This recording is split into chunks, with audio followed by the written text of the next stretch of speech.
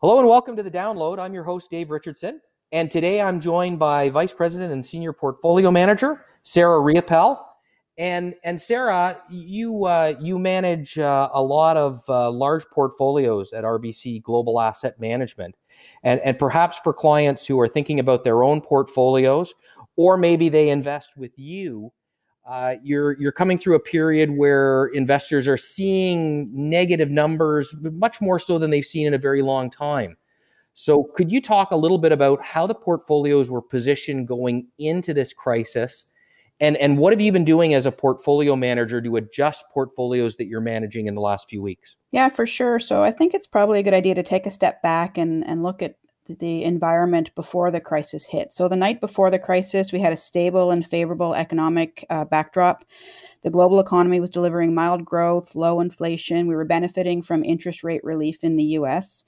Bond yields were historically low, and equities, while valuations were high, those levels were justified based on low interest rates and the fact that earnings were growing, and we thought that a recession was unlikely.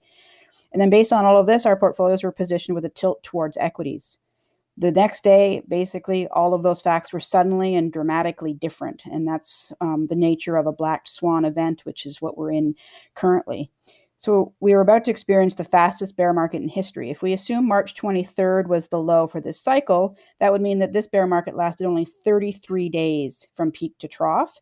And if you compare that to the historical average, since 1870, a bear market has lasted on average about 639 days, or almost 2 years. So you can see the whole thing happened very quickly.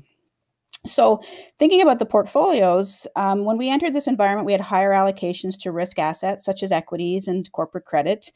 And given the sudden change in the outlook for the economy and the speed and the size of the decline in markets, repositioning the portfolios to a more defensive stance was challenging because things were moving so quickly.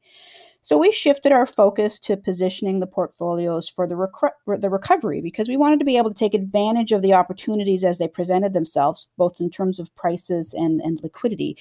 And so it's impossible to predict when the absolute bottom was going to come. We were incrementally adding to our equity and credit positions as the markets sold off. And so while we wanted to add to both equities and credit, we found that the best opportunities were really showing up in the credit market, and we wanted to take advantage of that at a time when liquidity was available in those investments. And so we slowed the pace of our equity buying so that we could add to our credit positions. And what we were doing there is increasing our overall corporate risk, so our overall allocations to companies, but we're doing it on the bond side of the portfolios rather than through the equity side of the portfolio, so we could manage the overall risk of the funds.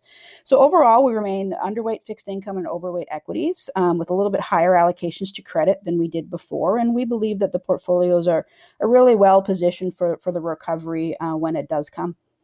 And I think this is a really important lesson for investors overall who are managing their own portfolios, that if you're an investor, not a gambler or speculator, what you're trying to take advantage of at times like this is the ability to reposition your portfolio. So maybe you get an unexpected event like this, a black swan as you described it. But what's important is that you're positioning your you remain very rational in your decision making, not emotional, and you look out across the market. You identify where there's opportunities to position your portfolio to recover and to work well for you, not just in the coming 5 or 6 days or next day, but the next year, 3 years, 5 years, 10 years, and that's how you're ultimately successful as an investor. Exactly. It's about looking forward and looking to the future and making sure that you're positioning the portfolios now to take advantage of that recovery. It's really important, as opposed to sort of panicking in the stressful environment. And that's when you make the wrong decisions in a lot of cases.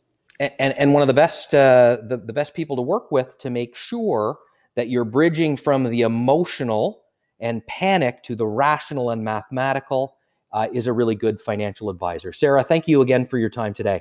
Thanks very much.